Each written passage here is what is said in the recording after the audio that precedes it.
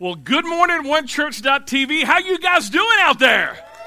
Woo, man, you guys were singing. You just were going for it this morning. I love it when I hear you guys sing. So, my name's Chris. I'm one of the pastors here of onechurch.tv. Our mission is to lead people to a growing relationship with Jesus Christ. And if this is your first time here, I'm so stoked that you're here because you could not have come at a better time. If this is your first time at One Church, or maybe you don't know a lot about the Bible, or you don't know a lot about church or anything like this, you picked a great time because we're starting a new series here called It Starts With One. And over the next few weeks, we're going to be going through the book of Acts chapters 1 through 6. There's actually, some of you probably know this, but some of you might not. Your book, the Bible, is actually not just one book, but it's actually multiple books. There's letters, there's history, there's poetry, and we're going to be studying out of the book of Acts, which is the history of how all of this got started. Now, some of you, you're like, how did Christianity start with just like Jesus, and it spread to where we're at today, where we have 7 billion people on this earth, and over 1 billion people identify themselves as Christians? How did that happen? How did we get so many different churches, so many different denominations, so many people saying that, yes, I believe in Jesus and I believe in what the church is all about? Or maybe what is the church? And how did all of this get started? If those are some questions that you've ever thought about, these are some of the questions we're going to be answering in this series. And this whole It Starts With One, and the one that we're going to be looking at today that it started with was Jesus. It started with one person. So before we can get into the book of Acts, we actually have to open up and look at the book of Luke. So if you have your Bible app, or if you have the Bible, go ahead and turn to the book of Luke, and then we're going to get into Acts eventually. Now here's the reason why we have to go to the book of Luke. The book of Luke was written by a guy by the name of, anyone know? You guys are like rock stars. You guys are like rocket surgeons. Wait, brain surgeons, rocket, you know what I'm saying. I mean, it's written by a guy by the name of Luke, and we call Luke, it's actually one of 4 of the Gospels. Now, what is a gospel? A gospel is just a biography of one person, Jesus Christ. So, if you open up to the beginning of your New Testament, the first 4 books we call the Gospels is just a biography of one person, and that is Jesus Christ. Now, Luke wrote the book of Luke, but he also wrote the book of Acts. Now, something interesting, Luke is the only person who was non-Jewish, he was a Gentile, to write these 2 books of the Bible. In fact, this is something that's also very interesting. The book of Luke and the book of Acts used to be one book. But when we decided to put a binder on it, we just decided, whoever made those decisions said it's just a little bit too big. So we're going to break it up into the book of Luke and the book of Acts. So in Luke chapter 1, verse 1, this is the reason why Luke decided to write the book of Luke. This is what it is. Many people have set out to write accounts about the events that have been fulfilled among us. They used eyewitness reports circulating among us from who?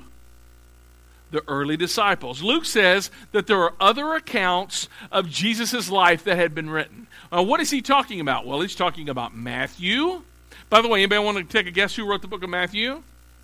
Welcome to One Church. That's right, Matthew. Mark was written by a guy by the name of John Mark. And by this time, as Luke is starting to write this account of Jesus, John had not been written yet. John was actually the last one that was written.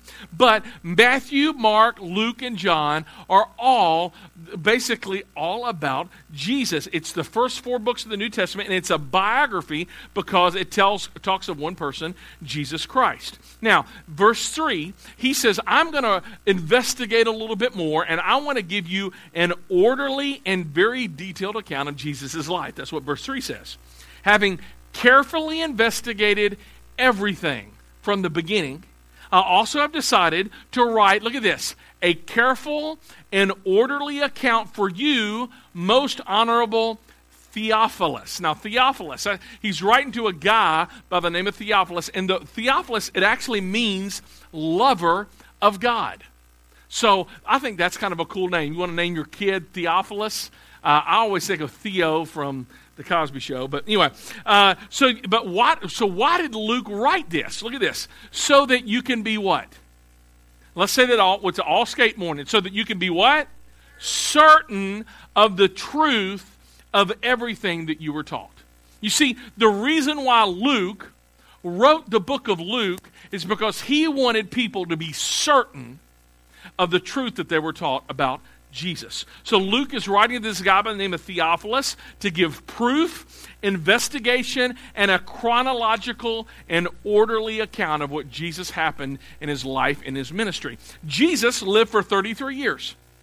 And Jesus' ministry didn't really start until he was about 30 years of age. He died at about 33 and a half years old. And this is something that's very, very interesting. Matthew, Mark, Luke, and John, those 4 books all written about Jesus, if you put all of it together, only give us about 52 days out of Jesus' life and ministry.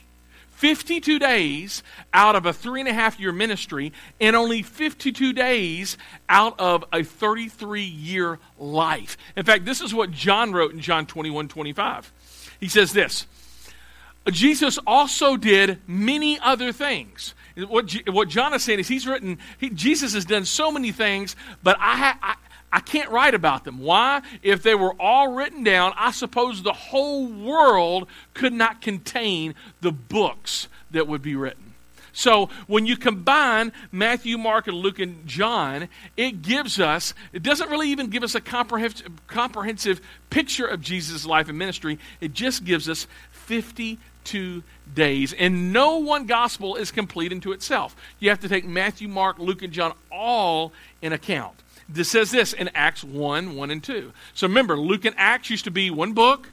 So in Acts 1, he says this, in my first book. Anybody want to take a guess what the first book was? Luke, exactly right. In my first book, I told you, Theophilus, about everything Jesus began to do and teach until the day he was taken up to heaven after giving his chosen apostles further instruction through the who? Holy Spirit. So the Acts is a sequel of the book of Luke. Written to Theophilus, named lover of God. It's like it picks up right when Luke leaves off. It's a sequel. So the reason why he wrote it is found in Acts 1:1. It says this, in my first book I told you everything that Jesus began. Everybody say began. Began to do and teach. That began is a really big word because it means that he began something, but there's something more to come, right? That's where the book of Acts shows up. And that's what we're going to be talking about today. Here's our big idea today.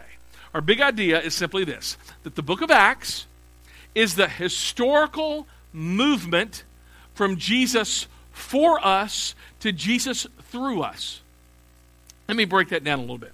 The book of Acts is the historical movement. This is history. This actually happened. It's historical. How many of y'all, let me hear you, hate history? Let me hear you. All right. How many of y'all love history? Let me hear you. Oh, wow. Wow, okay. And let me tell you, here's the reason why. If you were like some of the ones like, yeah, I hate history, here's probably the reason why you hated history, is because you probably had a very bad teacher teach you history. Because I remember when I was in 6th grade at Ridgeview Middle School, one of my history teachers there, his name was Mr. Stedman. And Mr. Stedman made history come alive for me. I remember one of the things that he said, I'm 46 years old. I can remember what my 6th grade teacher said. Now that's good teaching. He said this, those that don't learn from history are doomed to repeat it. And he just made it come alive. So the book of Acts is the history of the church. And it's not just historical dead, it's historical movement. We're going to see movement all throughout the book of Acts. And some of you, how many of y'all like action movies? I love action movies. I do. I like explosions. I like shipwrecks. I like sometimes people dying as long as it's not me. I mean, I love action, right? I do. Well, the book of Acts is all about that. There's shipwrecks. There's mystery. There's spirituality. There's some ooey gooey creepy things that go on. Paul once preached too long of a sermon, and a teenager fell out of a 2nd-story window, died. Paul interrupted his sermon, woke him up, resurrected him, and finished the sermon. Right? Some of y'all think I preach too long.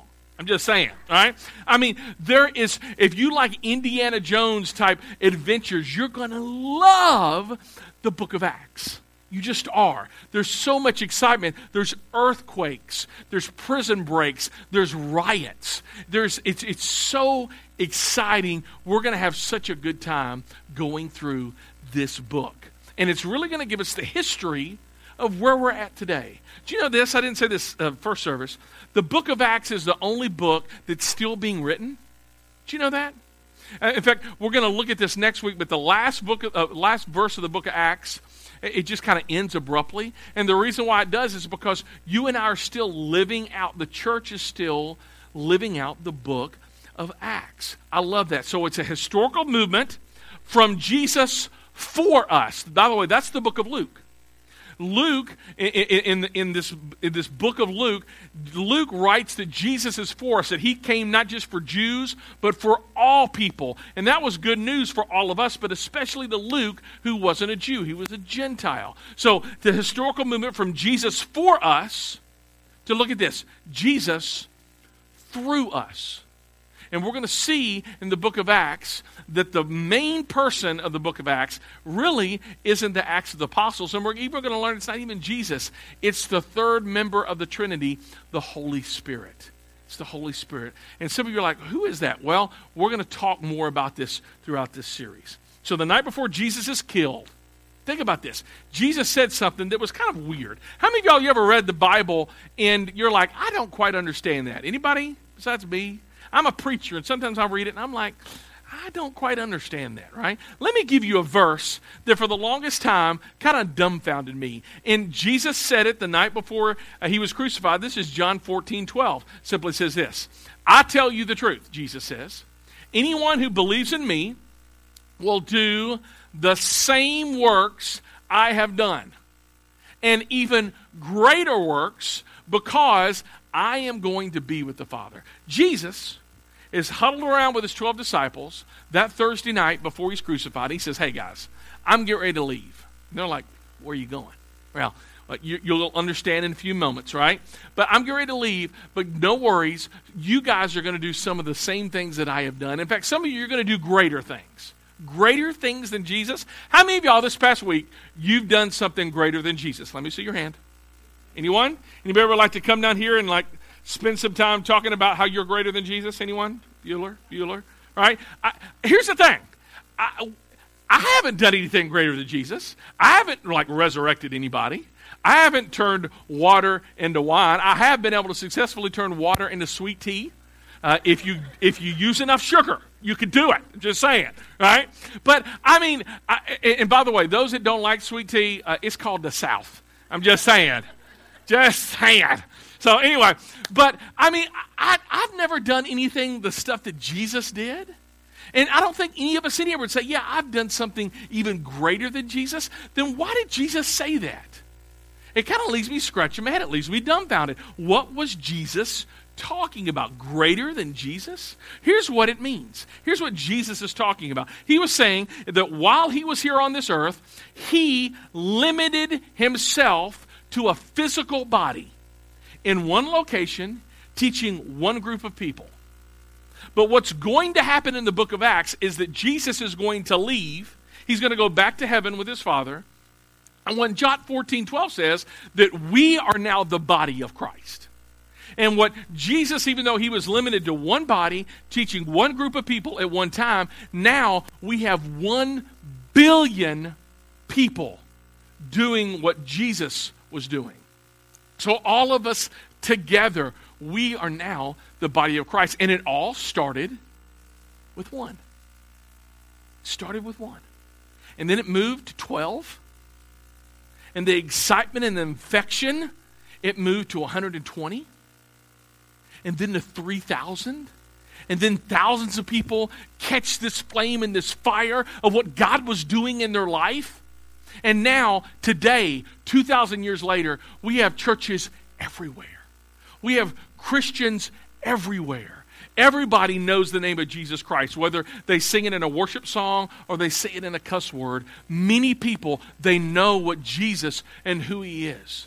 So as we talk about this, we're going to be looking at how all of this came to be. There's power working through of us. All right, anybody know what I got here? I got a work glove, exactly right. Now, some of you have work gloves and they're brand new because you don't work. No, I'm just joking. Some of you, though, I mean, you have gloves that sit around for 7 months out of the year because they're winter gloves. You know, this glove, it just kind of flops around. There's nothing kind of to it. I mean, there's no power in it. It's not going to really do anything.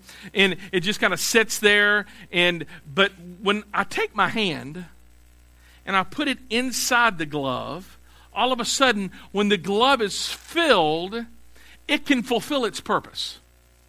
It has movement. It has action. It has energy. It has a power to it. And what we're going to be looking at in the book of Acts is that God wants to fill you up. He wants to fill you up, right?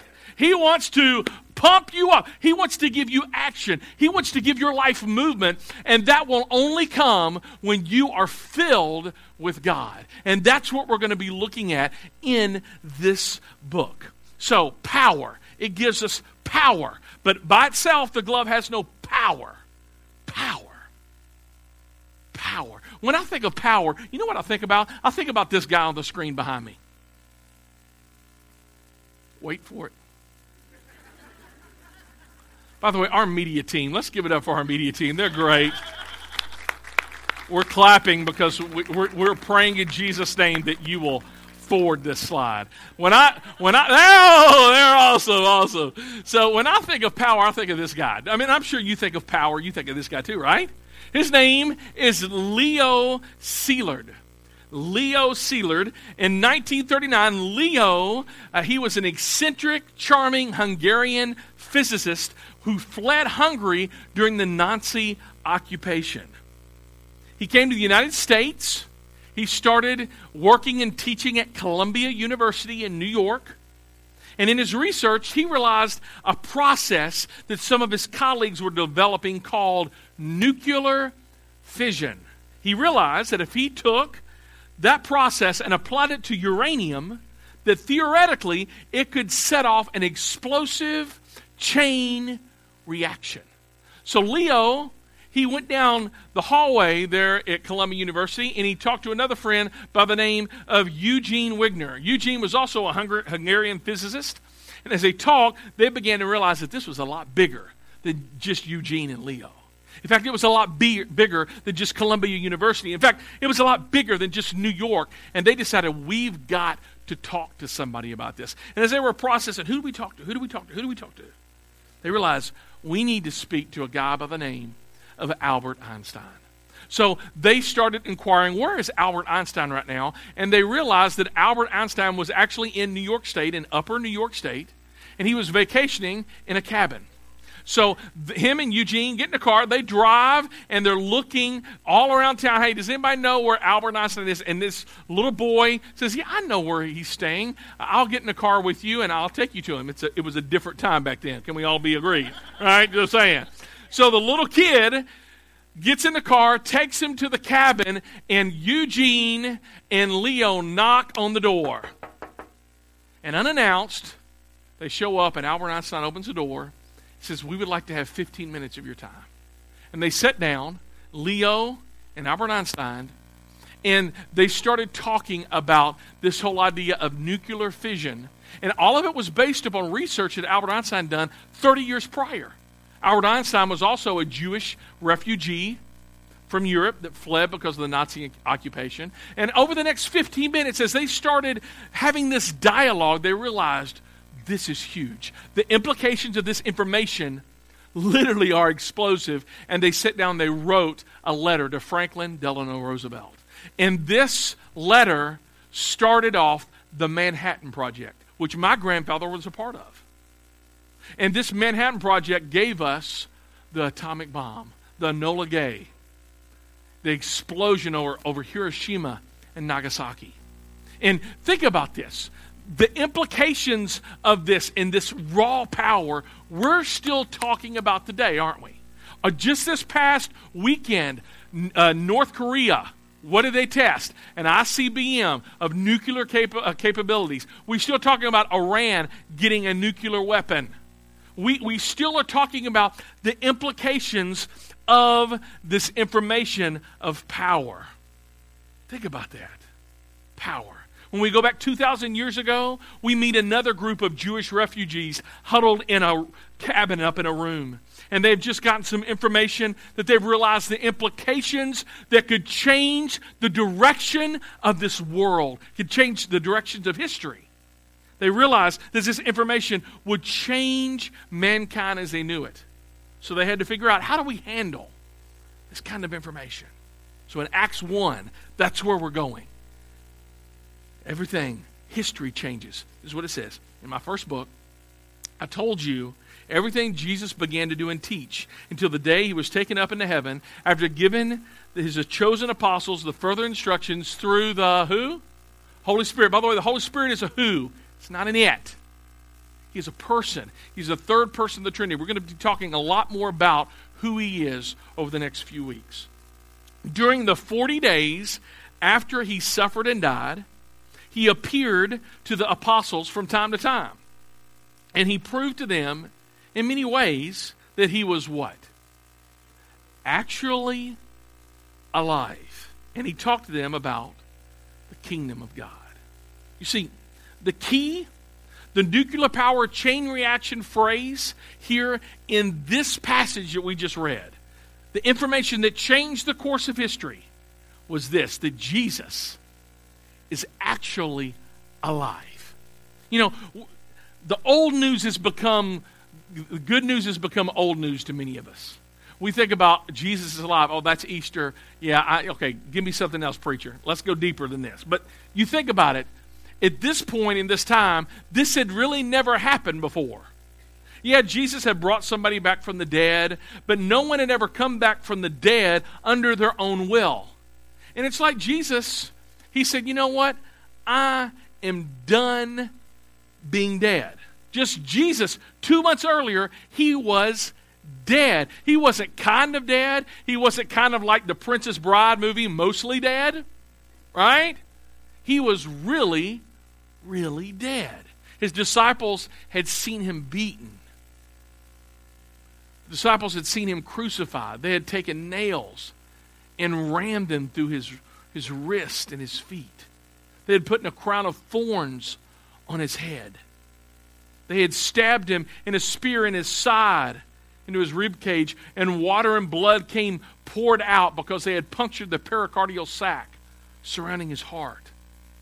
He was taken down after he had said, Eli, Eli, lama sabachthani, my God, why have you forsaken me? And the Bible says he gave up his spirit and he died. And the disciples, they were brokenhearted. They all fled. And they took his body off the cross. And Joseph of Arimathea and Nicodemus, they were there and they were wrapping his body with linen and spices, over 100 pounds of spices. And as they wrapped him and mummified him up, Joseph placed him in his own tomb. A tomb that had never been used before. And they rolled this big stone across it. And then the Romans put seals all over it so that no one could break the tomb. And they said he was dead. No one ever left a Roman crucifixion who witnessed one and said, you know what, I wonder if he survived. You didn't survive. He was dead. And just 40 days before this, Jesus was gone. Friday, Saturday happened. Jesus is dead. And Sunday morning. Did you know at Sunday morning, nobody was at the tomb waiting, going, what's going to happen? The disciples weren't there going, okay, 10, 9, 8, cue the sun, 6, somebody cue the music, 5, 4. They weren't there. because they weren't expecting him to rise from the dead. But he did. He rose from that. He says, I am tired of death. I removed death's sting. And that implication of what he did 2,000 years ago on that Sunday morning has far-reaching effects to all of us, because it proves to us that death is not the end. And some of you need to be reminded of that. That death does not have the final say. That with Jesus, we can be made alive just as God in Jesus has been made alive. And he says, I'm done being dead. How many of y'all, you just got done of stuff? Some of you, you're just like, I'm done working out. How many of y'all? I'm done. All right? I'm done. I'm done with whatever it is. That's how Jesus was. He said, I'm done. I'm getting up. And just like that, he woke up. And he took off his linens. He folded them neatly. He's like, let's do this. And what's so cool about that is that power, that nuclear power that rose Jesus from the dead and made alive, is now made to you and to me. You don't have a Messiah without having a resurrected person. The only Messiah who is a valid Messiah is the one that has died and now have been raised to life again. And only one person has done that, who suffered a literal death and who was bodily resurrected from the grave. In the words of Toynbee, he says this: you find the body of Christ, you find the body of Jesus, Christianity crumbles to dust. That Jew, if you can find him, you have ruined Christianity. Jesus being raised is the cornerstone of the faith. You know, some of you, you're here and you're like, okay, I get that, but how do you know? How do you know? I mean, we're a scientific age and we want to prove stuff, and we want to, how give me proof. Don't just ask me to follow blindly. Okay, glad you're here. I'm going to give you some proof. I'm not going to give you 1, 2, I'm not going to give you 3. I'm going to give you 4 proofs that Jesus is alive. This is what it says. He also, verse 3, presented himself alive by what? Many what? Convincing proofs. Now, some of you need proof. Some of you had too much proof last night. Right? So some of y'all, you had 180 proof. All right? But I'm telling you, he wants to give you 4 proofs this morning that Jesus is alive. Number 1, appearing to them. That's visual proof. Over a period of 40 days, that's chronological proof. And speaking of things concerning the kingdom of God, that's audible proof. Then look at verse 4. Once while he was eating with them, that's proof 4. Eating. Dead things don't eat. Right? How many of y'all plan on eating after I get finished? Some of you are like, wrap this puppy up because I want to eat now. All right? I understand that. But guess what? It says he ate with them and he commanded them, do not leave Jerusalem until the Father sends you the gift that he promises. I told you before. We're going to be talking a lot about this verse next week. But the 4th proof is that he ate with them. In fact, in John chapter 21, he was dead. Now he's raised to life. It says, John 21 says he cooked them a meal and he ate with them. How many of y'all, some of you are like, this was just a hallucination. TV timeout.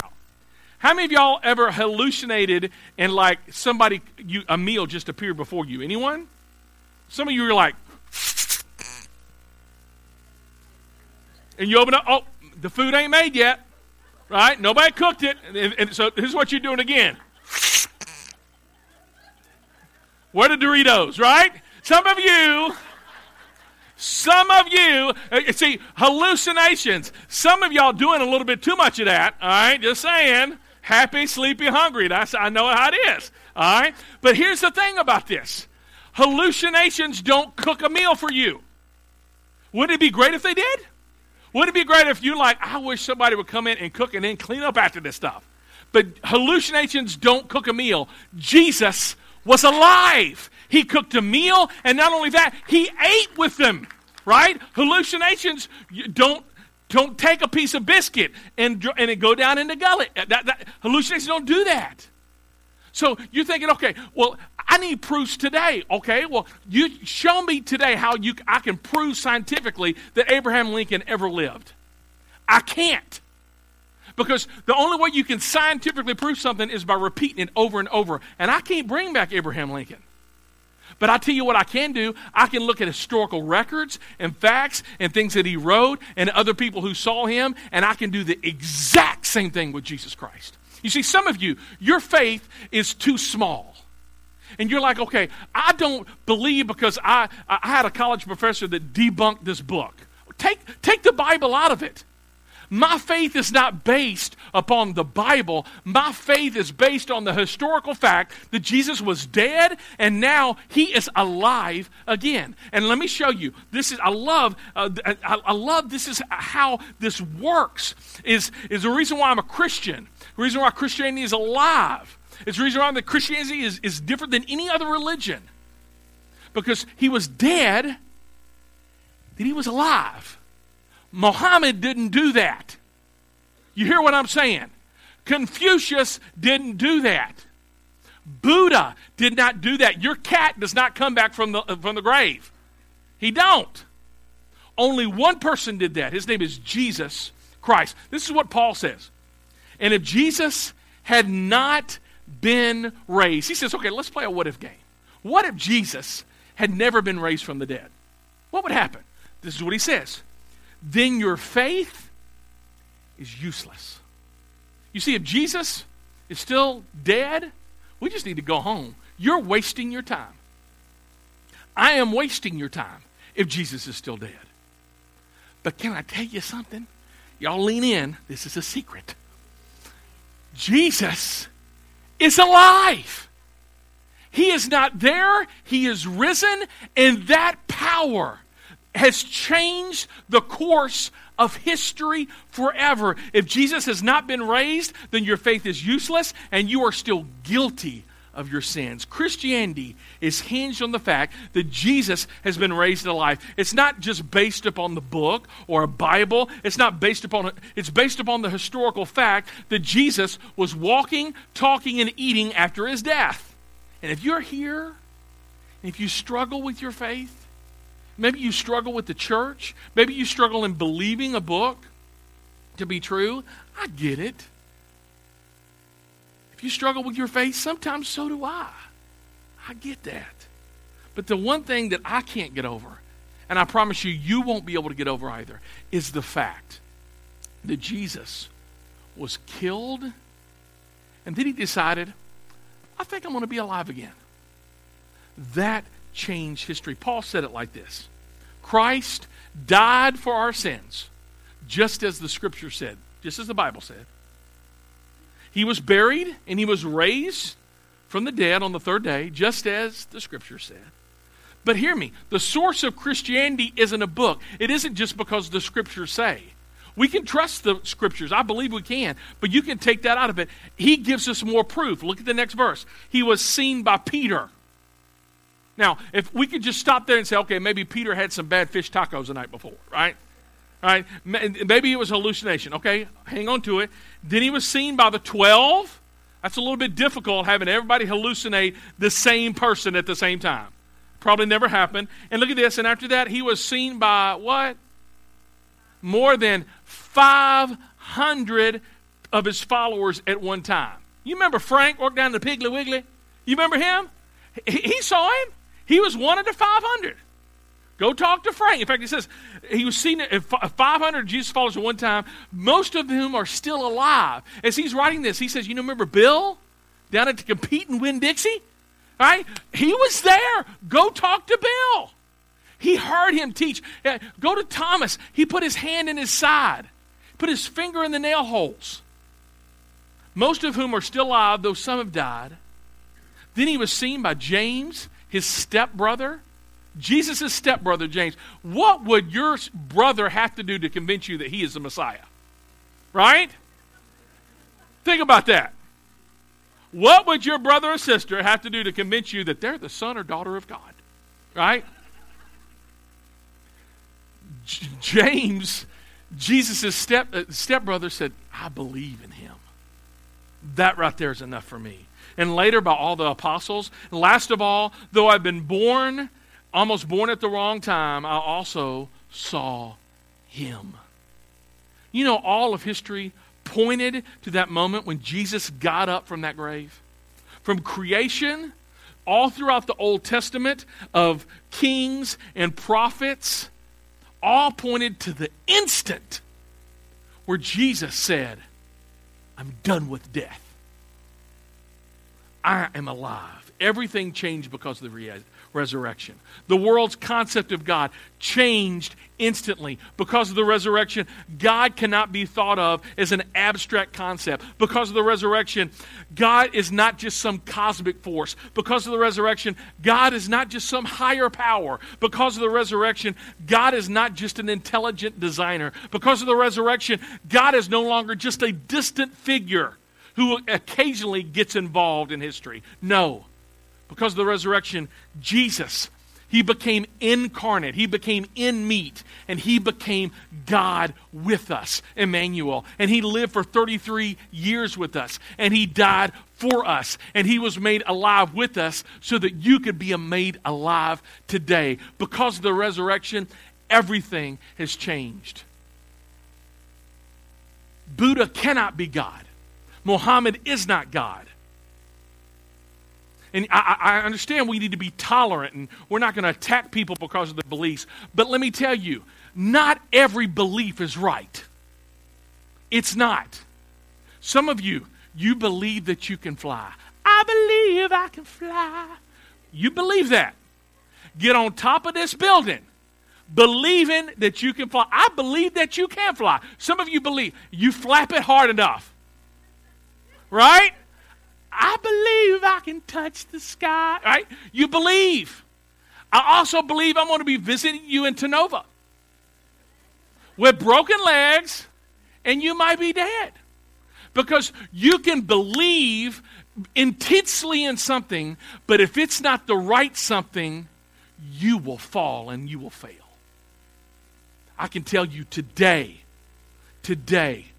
God wants to have a relationship with you. And it only happens through his Son. Jesus said this in John 14:6, that I am the way, talking about himself, the truth, and the life. No one comes to the Father except through me. Jesus gave us no room to say, yeah, you can believe Jesus and something else. No. It's just Jesus. That's all you need. He is all you need. For some of you, you need to hear that because you've been going to church for a while and you're like, I need something deeper. Let me tell you how deep you need to get. Jesus loves me. This I know. That's about as deep as you need to go. Because with Jesus and the resurrection, everything changed. And your everything can change today. Did you know that? Your family can change. Some of you men, you're intolerable at home. I'm going to be honest with you because I hear some of the ladies. And you don't need counseling. You need Jesus Christ. You do. Some of you women, all you do is spend money like it's going out of style because you are trying to fill something inside of you that's a void that money and Gucci cannot fill. Just can't. Only Jesus can fill. So right now, I'm going to invite you to begin a relationship with him. Let's all talk to God. Let's close our eyes, and that's what prayer is. It's just talking to God. You ain't got to say it wrong or right. You just say it. You just cry out to God and say, God, I need you. I need you. I've tried it without you. I've busted my life up without you. I've done everything I can without you, and it's all in shambles. So God, I'm going to try something new this morning. I'm going to put my faith and trust in you. So God, I'm asking you to come into my heart, come into my life, and I trust you. I still have questions. I still don't know what all this church and Bible stuff is all about, but I'm going to trust you for my eternity. Thank you for hearing my prayer. In Jesus' name, amen. If you prayed that prayer, you need to do two things. Number one, I'd love for you to come and talk with me out at the Next Steps table because I want to celebrate with you. One of the things I'd love to be able to give you is a Bible. We give away Bibles for free here at onechurch.tv. And you just need to start reading it. Just start reading the book of Acts. Some of you, if you're a Christ follower, I'm going to challenge you, start reading the book of Acts. But after I give you that Bible, the next thing I'm going to tell you is you need to go public with your faith. And how we do that is through baptism. And by the way, we're going to be dunking and baptizing some people tonight. All right? Now, we don't do things like your normal church does. Some of y'all get in the robe, right? And you get the gloves on. And as the handbell choir plays, no, we don't do that. We baptize via water slide. So tonight at Tiebreaker, make sure to come and go public with your faith. We want to celebrate with you. I'm going to pray with us, and we're going to go and be the church. Y'all ready to do this? Let's all stand up. Go ahead, y'all can do it. It's like, does my legs work? All right, here you go. They work. All right. God, we love you. And Lord, we're so grateful, Lord, that we can be able to come and learn more and understand more about this history book and how all of this got started, how the church got started. And God, I pray today, I pray that the power of the resurrection would change our lives and would change our week, would change how we treat our spouse and how we treat our friends. Lord, we love you and we thank you so much that you died for our sins, but you did not stay dead so that we could have power today. For it's in Jesus' name that we pray. Amen. You guys go and be the church.